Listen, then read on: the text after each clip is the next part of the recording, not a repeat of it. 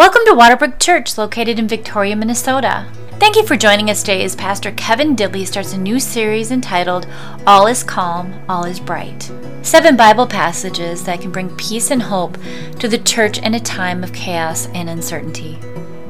For the last 6 Sundays in 2020 and the first in 2021, we're going to study the final 7 passages of Scripture that are part of our Church Fighter Verses memory program. We thought that in this time of chaos and uncertainty, the best thing that we can do is try to get in God's Word deep into our hearts and lives. We are doing so that we might help each other be filled with peace and hope in these crazy COVID times.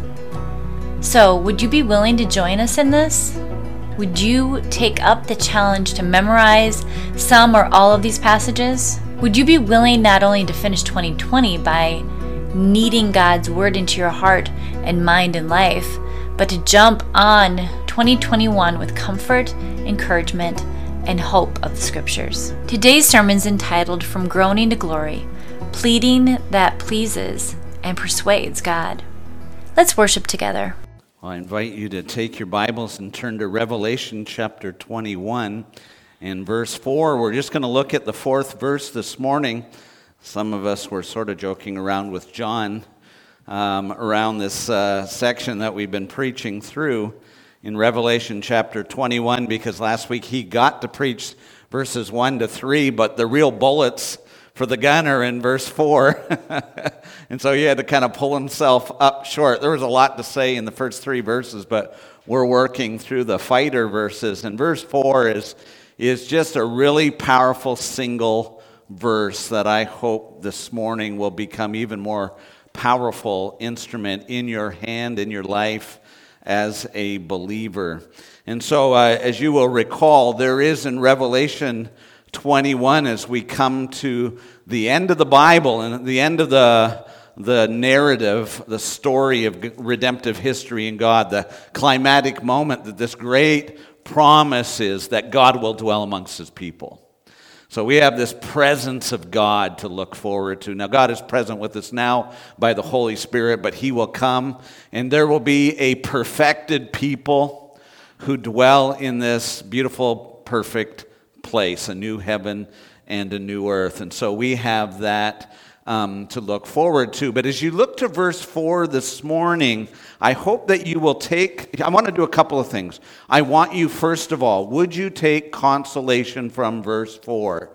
Because what we see is the first act of God in the new heaven and new earth. If you want to look at 21, here is what God does. And those of you who are dads, fathers, you can relate to this. I have my daughter and son-in-law and my grandbabies from Honduras here right now, and they're coming to the second service this morning, and I have had just a lot of fun over the last couple days. But as a father, you know what it's like, especially when your children have been through pain and sorrow, that you want to do everything you can to get them in that place of safety and comfort and blessing. It just pulses in our hearts. And I want to give you a view of your Heavenly Father today. For you, no matter who you are, dad, a mom, a single person, someone who's been going through difficult things. This has been a difficult year, isn't it? Hasn't it been? And you know, one of the dangers of going through times of difficulty is we get gun shy in life. And sometimes the difficulties are cultural circumstances like we've been in. A lot of the difficulties are the relational pains that we've been through in church and family and those kind of things. And what do we want to do? What is it that the tendency for us is to do? The tendency for us is what? To withdraw, to shield ourselves, to kind of move us away from sorrows and sufferings. In the book of Revelation, John began by looking at the churches at the beginning of the book of Revelation. The book of Revelation is written to give us a triumphant picture of Jesus so that while it hurts and the world is dark, we move forward with hope. Isn't that a great reality? It's to get you back in the game. It is to put you back on the court. It is to re-engage you in the vision of God. And I think this is a great text to be in our fighter verses, coming to the end of 2020 and to say to you, we probably got comfortable in the cave. In Minnesota, we go in the cave in the winter anytime, right? We go back in, the garage door's closed, we pull out, we carry on with life. We can metaphorically do that with our lives. We can just find ourselves withdrawing. We can find ourselves pulling back. And what I want you to see is that there is freedom to take risk for the gospel in the uncertainty of this life, because we know He will make all things well one day. And so here's the reality. I can't fix myself fully in this life. I can't find my comfort fully in this life. I can't end my sorrows in this life. Wouldn't you like just to take a pill and the problems would be gone? But here's the promise of God. One day, in a moment, He Himself will come and heal His people fully. He will heal His people fully. So would you go to Revelation 21 and verse 4? And so I robbed John of the joy of preaching that last week, but I didn't set up the fighter verses. I was just following them. So here's Revelation 21, 4. So even as I read, I just want to set you up. Let me just set you up for this. As I read verse 4, remember, this is God acting towards His people. This is the new heaven and the new earth, the new Jerusalem coming down, and the Father appears. God dwells amongst His people. What's the first thing He's going to do in this text? Verse 4. This is what it says. He will wipe away every tear from their eyes. Would you let that, in the power of the Holy Spirit, settle on you this morning? Is that your view of God? This is your God. This is the God of the Bible. This is the climactic moment. If you don't think He cares about you, listen to the first. What would you do as a father when your kids walk through the door? Do you know I stood there at the doors opening at MSP? My kids are the slowest kids getting off the plane. I know they're wrestling kids. I thought, man, they missed the flight. But I'm just sitting there because I don't want to. And then you start thinking in your head, they probably came through another gate, right? They're probably at baggage claim number 4 from the far end of the airport. I'm at the wrong gate, you know. And then finally the elevator comes down and I hear, Fafa. I have a little inkling of a father's love. But nothing like a heavenly Father's love. He will wipe away every tear. Listen to what it says. From their eyes. And death will be no more, shall be no more. Neither shall there be mourning or crying nor pain anymore. So I have to tell you this, initially, the reason why there's mourning and crying and pain at this moment is only because it's necessary. In His wisdom and in His goodness, He is dealing with it as it is necessary, but I'll tell you this, He will lean in and eradicate it forever. So He does not delight to see His children suffer. And you and I, when we get, any of you ever, probably not, but you ever get a book and you think, I'm going to read the last chapter before I get going? So sometimes you should go to Revelation 21 and 22, start at the end, because your whole view of the story of redemptive history would be described and understood in light of this text. What is He doing at the beginning? What is He doing before the foundation of the world? What is the heartbeat of God? Dane Ortlund, in his book, Gentle and Lowly, talks about Thomas Goodwin's book, The Heart of Christ, and he says when he takes the book in Hebrews chapter 3 or 4, where it talks about Christ being our high priest, Goodwin says, it's as if the writer takes your hand and puts it on the heart of Christ so you can hear it beat. And I feel like in Revelation 21:4, God takes our hand and puts it on his heart and says, let this beat. Hear my heart. Did I want the curse? Did I want the pain? I sovereignly have orchestrated all these things that you might know my glory. But this is not the end of the story. The end of the story is a new world where none of these things will ever exist. And then the last statement in 21 verse 4 is this: for the former things have passed away. You want to put it that way, here's the final funeral. And the final funeral will when God will bury in the depths once and for all sin and death and the curse, so his children will never hurt, cry, or suffer again. Is that not good news?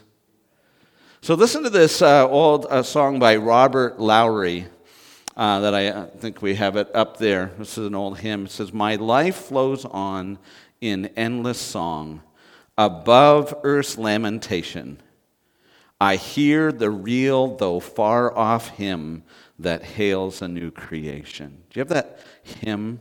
Should be a hymn going through, even though it seems far off. It's the sound of the coming of the King. No storm can shake my inmost calm, while to that rock I'm clinging. Since Christ is Lord of heaven and earth, how can I keep from singing?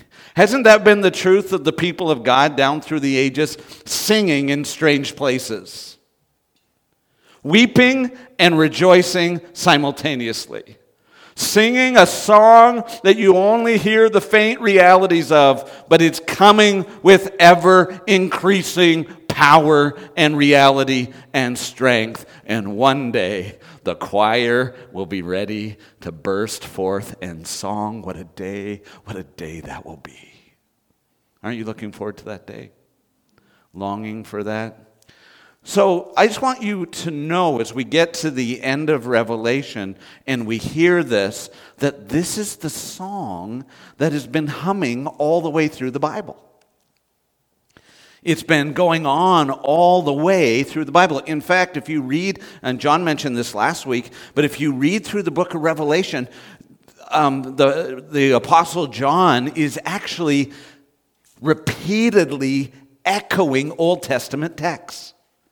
So when we hear these things, he's not coming up with a new idea under the pressure of the Roman Empire and Nero and his persecution that John went through. John himself is singing the ever-increasing song of the prophets that had begun in the beginning of a father who would come and comfort his people. And he quotes Isaiah a lot. And so Isaiah says a lot of this, Isaiah 25 and 35 and 51 and 67. You keep hearing this, no more crying there. And he'll wipe away every tear, and death shall be no more. So let me read to you from Isaiah 25. And on this mountain the Lord of hosts will make for all peoples a feast of rich food, a feast of well-aged wine, of rich food full of marrow, of aged wine well refined. This is the ultimate Christmas feast. This is the feast above all feasts. The wine, of course, is a metaphor for exuberant joy. Why have you saved the best wine for last? What a day that'll be. And he will swallow up on this mountain the covering that has cast over all people, the veil that is spread over all the nations. What's the veil? He will swallow it up. We will drink of his wine, and he will swallow up all our darkness. He will swallow up death forever. And the Lord will wipe away their tears from all their faces. The hand of God on your cheek, wiping away your very real tears. He will do that. Do you understand? This is 700 years before Christ. And there is a song that is sung with ever-increasing fervor in the Bible. He is this God, moved and affected by your sorrows and your struggles. And sometimes you struggle and say, I cannot fix it. No, but one day He will. He will swallow up death.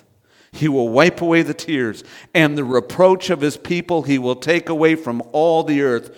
How do we know it's true? For the Lord has spoken. He has decreed it, He has promised it, and His word cannot be broken. Isn't that great? The triune God within the Godhead has said, one day, I will say it is enough. It is enough. No more crying there. We are going to see the King. No more crying there. We are going to see the King. You ever sung that song? Isn't that a sweet song? They were singing this 700 years before the coming of Christ. And the reproach of His people He will take away from the earth, for the Lord has spoken, and it will be said on this day, behold, this is our God. And we have waited for Him that He might save us. This is the Lord. We've waited for Him. Let's be glad and rejoice in this salvation, in His salvation. Isn't that a great day? Will we not sing that? Will we not say that? This is our God. And so as we come into Revelation chapter 21, verse 4, could I on this day give you 3 coals to warm your souls today? Here's my thesis from Revelation 21. There is a delightful but crucial ministry given to all Christians to point one another back to the unshakable promise of God. The Lord has spoken. And ahead to the glorious plan of God, in order that we might all share the peace of God by faith. Got that? God has said this is what He will do. Let's look ahead to what He will do. And let's live now in light of it. Yes, I have sorrows. Yes, I have tears. But these things are true. And so I want you to put your hand on the chest of the Father right now in Revelation chapter 21 and feel the pulse of the Father's heart and to take the warmth of these coals. Listen to what Richard Baxter says. If you would have light and heat, why are you not more in sunshine? Most of us say because it's December in Minnesota. But you know what? He says here, for want of this recourse to heaven, your soul is as a lamp not lighted, and your duty is a sacrifice without fire. He's saying because you do not come into these promises of heaven, your heart's cold. Your strength is weak. You've become pale and emaciated in the cold Arctic wilderness of this world. He says, fetch 1 coal daily from the altar. That's pretty good for going back to Isaiah. Remember Isaiah, full of scent, he sees the holy, holy, holy God. And he says, woe is me, I'm a man of unclean lips, and I dwell amongst a people of unclean lips. And the Lord says, go, get a coal from the altar and place it upon his lips. And he says, whom shall I send? And he says, here I am. And that's as this Baxter saying, go get a coal from the hearth place of heaven, the hope of heaven. Let it warm your soul and re-engage you. Keep close, he says. Fetch 1 coal daily from this altar and see if your offering will not burn. Keep close to this reviving fire and see if your affections will not be warm. So in Isaiah, when he repeatedly goes back to this hope of a new day where God will come and establish his people and wipe away every tear, he says this in Isaiah 35, another text. He says, strengthen the weak hands and make firm the feeble knees. Do you know where else that's said in the Bible? Does it come to Hebrews? Exactly. Hebrews.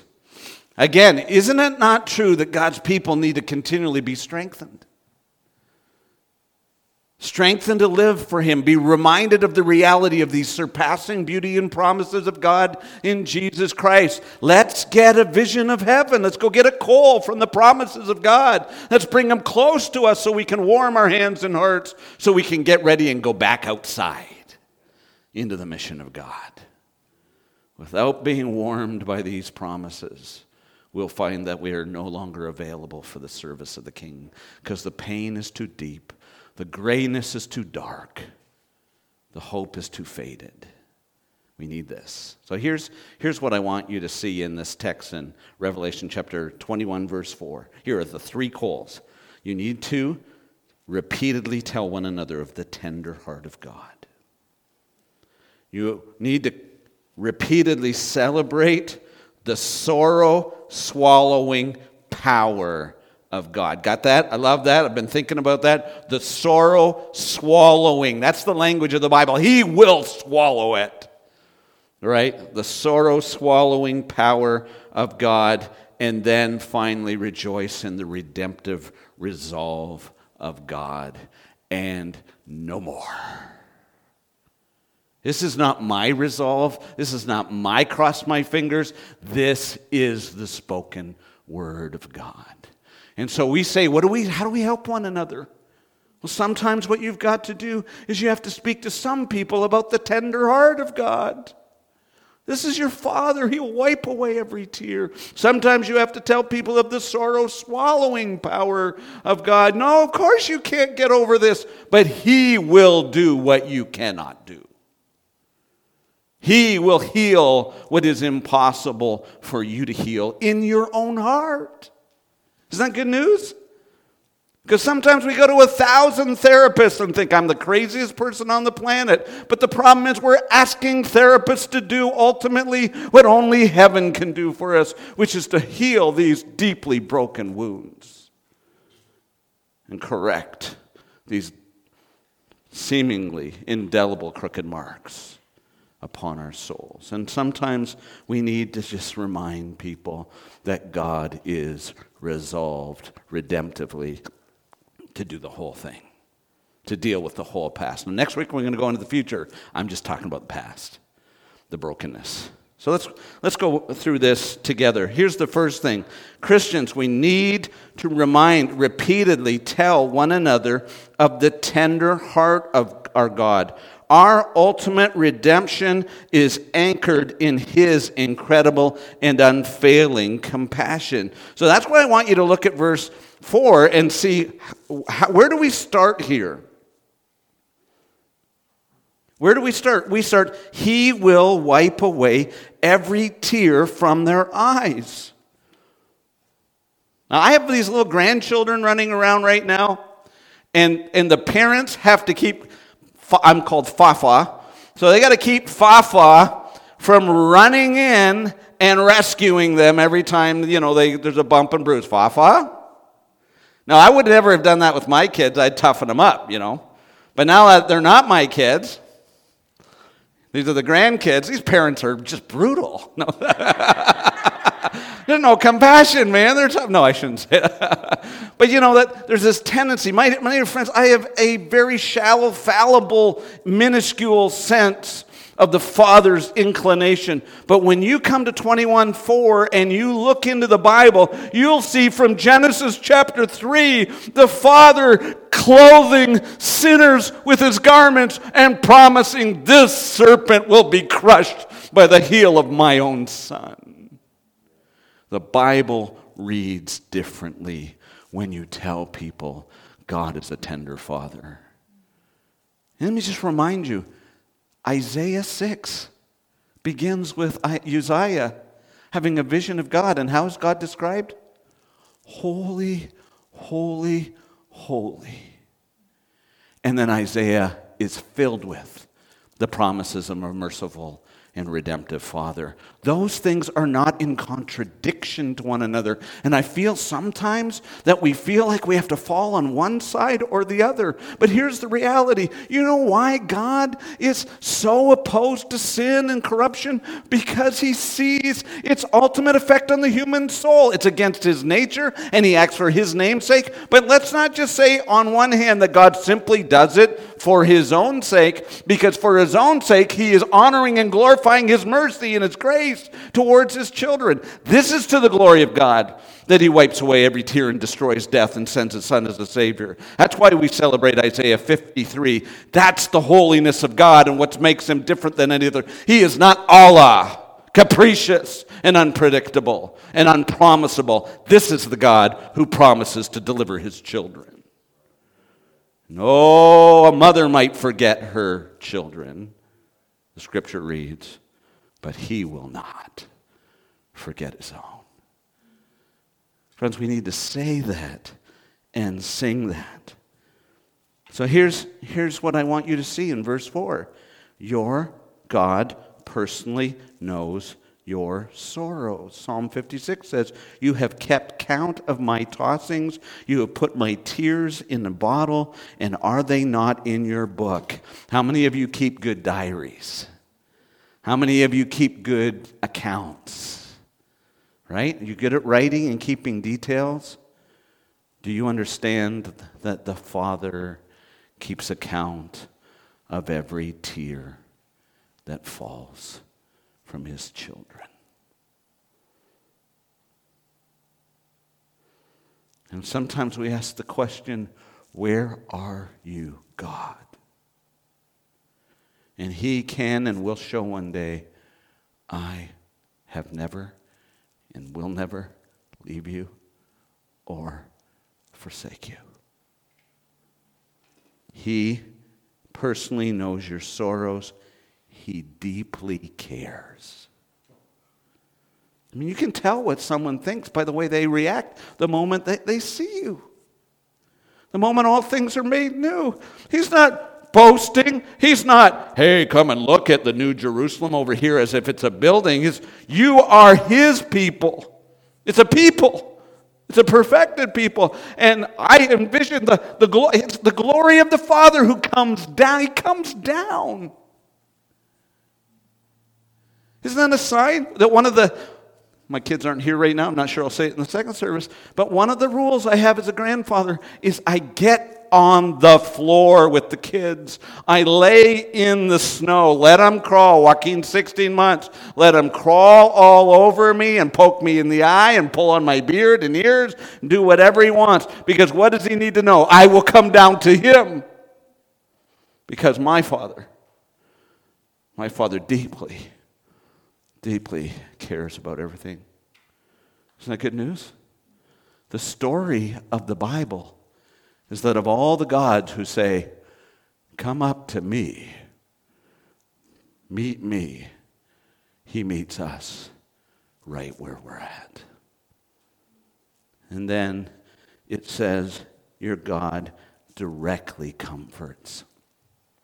Isn't that one of the hard things? This is one of the most, and again, I'll just be careful here between first service and second service. I don't know if I need to do this all the time, but the greatest heartbreak for me with my children has been my inability to comfort them at their deepest wounds. When you realize you can't be God for them. Right?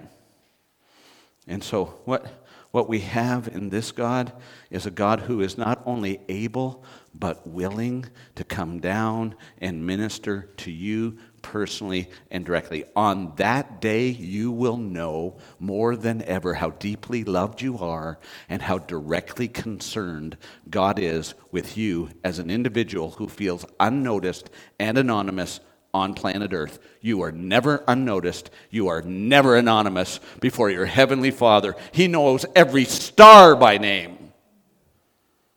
And you are far more valuable to Him. Is that good news? So friends, let's sing of the tender heart of God.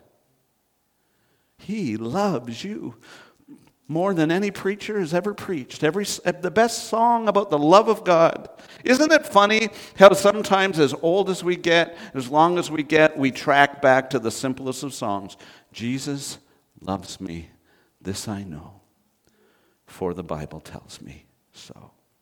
So that's the first thing. Let's repeatedly tell one another of the tender heart of God. And Dane Ortlund in that book, Gentle and Lowly, says, you might know that Christ died and rose again on your behalf to rinse you clean of all your sin, but do you know his deepest heart for you? Do you live with an awareness not only of his atoning work for your sinfulness, but also his longing heart amid your sinfulness? When you did your worst deed, when you thought your worst thought, he leaned in, not looked away. Elvis left the building. God never did. Lowly gentleness is not one way Jesus occasionally acts towards others. Gentleness is who he is. It's his heart. The deeper into weakness and suffering and testing we go, the deeper Christ's solidarity with us. As we go down into pain and anguish, we are descending ever deeper into Christ's very heart and not away from it. Boy, we need to hear that over and over and over again. Okay, quickly, two other things. We need to compassionately proclaim the sorrow-swallowing power of God. The God who decisively removes our sin in Christ will decisively remove our sorrows as well. You got that? So the gospel is not simply the cold reality of a unsinful or unholy people being saved by a sinless Savior. He has redeemed us from our sins because with the same zeal and with the same Son and with the same offering, he has secured the end of all our sorrows. He's come with grace and mercy. Grace and mercy. So we just need to tell each other that. Sometimes you need to tell, your Father deeply cares about you. And sometimes you need to say, he is going to compassionately come and remove this sorrow. Some people know God loves them, but what they need to realize is that this sorrow that seems like it can't be shaken, and that's true. I mean, there's just some sorrows that are hard to shake. There's a heartbroken. If you haven't been heartbroken like this, I hate to say it, but you probably will be. It's hard to negotiate these worlds, but he will come and decisively take it away. Isaiah 25 says, he will swallow up death forever. The Lord God will wipe away the tears from every face, remove the disgrace from his people, from the whole earth. See, who's doing this? The Lord God will wipe away the tears. He will remove the disgrace. 1 Corinthians 15:26. The last enemy to be destroyed is death. Isaiah 65:17-19. This is the song. For behold, I will create a new heavens and new earth, and the former things shall not be remembered nor come into mind. Wow. Isn't that inconceivable? I can't make that happen. I can't imagine that happening.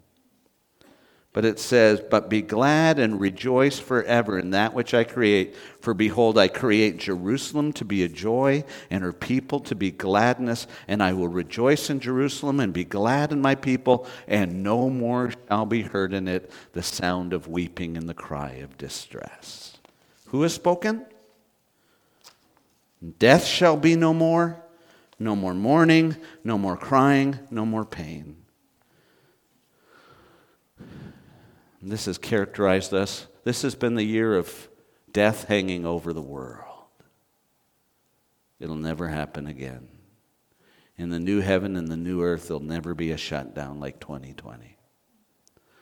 Randy Alcorn says, often God has wiped away my own tears as I contemplated potentially faith-jarring situations. I've been left not in despair, but with great hope that defies description and a peace that transcends understanding. Notice what he says there. This is what Philippians 4 says, right? That he gives us a peace that's beyond what?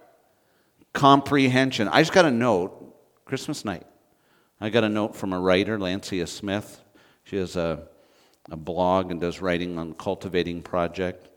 And she said, I want you to read this blog. And it's the story, it's Lancia's biography of Christmas. It was Christmas when she was 12 years old, caught in a snowstorm, and her mom was killed. She was there. And she tells the remarkable, she wrote her biography, she wrote it on Christmas Eve. And she tells the story of how God met her as a 12-year-old girl and has moved her to a place of wonder. But the way she describes it is to say it was an act of God that brought me through, wasn't an act of will. And that's what God has promised. Promised to do what is humanly impossible. To wipe away every tear and to remove every remembrance, as Isaiah said, of the deepest sorrows. The deepest sorrows and stains will be gone.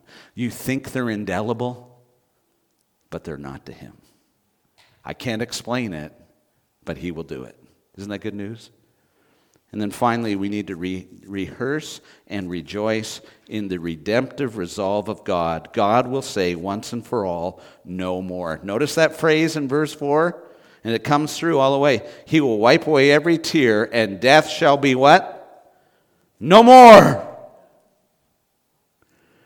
And it will say, neither shall there be mourning, nor crying, nor pain anymore. The former things have passed away. Leviticus 26, in the Old Covenant, God said, and you shall eat bread to the full and dwell in the land, and securely I will give peace in the land. You shall lie down. None shall make you afraid. And I will remove harmful beasts from the land, and the sword shall not go through your land. I will make my dwelling among you, and my soul shall not abhor you, and I will walk among you and be your God who brought you out of Egypt. Now, if you read that section in Leviticus, it was part of the covenantal agreement. But if you turn away from me, right? The opposite. And what did they do? They turned away. The book of Revelation ends with not us fixing ourselves, but God redeeming and rescuing us. And for the sake of his Son, he will say, no more. No more death. The old things. Let's have a funeral for the fallenness of the world. Let's have a funeral for the curse. Let's call it a day. Let's say it's over. And God will stand over all creation and all the pain and all the death and all the weeping and all the sin. And he will say, with the word of the Lord, which has all authority over angels and all things on earth, no more. When he says no more, we will fall. We will fall. We will rejoice in our weariness. And we won't believe it, and we'll begin to laugh like we've never laughed before. Can you believe it? Never, never, never again. For behold, I create new heavens and a new earth, and the former things shall not be remembered or come to mind. Be glad and rejoice forever in what I create. For I create Jerusalem to be a joy, her people to be a gladness. I will rejoice in Jerusalem and be glad in him. No more shall be heard in it the sound of weeping and the cry of distress. Anybody on for that? Anybody want to hear that? Jesus. Jesus secured by his first coming the glorious no more of the second coming. And the no more is not the whole story. The no more is just the end of that story. As C.S. Lewis says, and now the real story begins. Aren't you looking forward to that day? But today, let's just say, no more. Want to say it? Say it out loud. No more. One more time, louder. No more. I want to be great when it comes from him. Let's pray together. So God in heaven, as we come to the end of 2020, we thank you, dear God, that this year has been a picture of the whole history since the fall in the garden. A small, small picture of what can happen with death and sorrow and chaos, brokenness, confusion, and anger and frustration. And Heavenly Father, we just come back and thank you that this is our God. Oh, I pray, it seems, that it's too good to be true at times. But soon, and very soon, we're going to see the King. And you, the tender-hearted Father, you will come with the zeal of your word and promise. And you will minister to each of your children, bringing us together as one glorious bride to savor a new day. And all things old will be passed away. We praise you. We lack the words, the heart, the ability even to hardly see it. But show us the way home. Give us fresh strength. Help us to take a coal out of the fire each day to warm our hearts and to move forward. We ask in Jesus' name. Amen. Thank you for joining us today. We hope you were able to seek, savor, and share the all-surpassing worth of Jesus Christ. If you'd like to find out more about our church, submit a prayer request, watch previous sermons, go to www.waterbrook.church. Have a blessed week.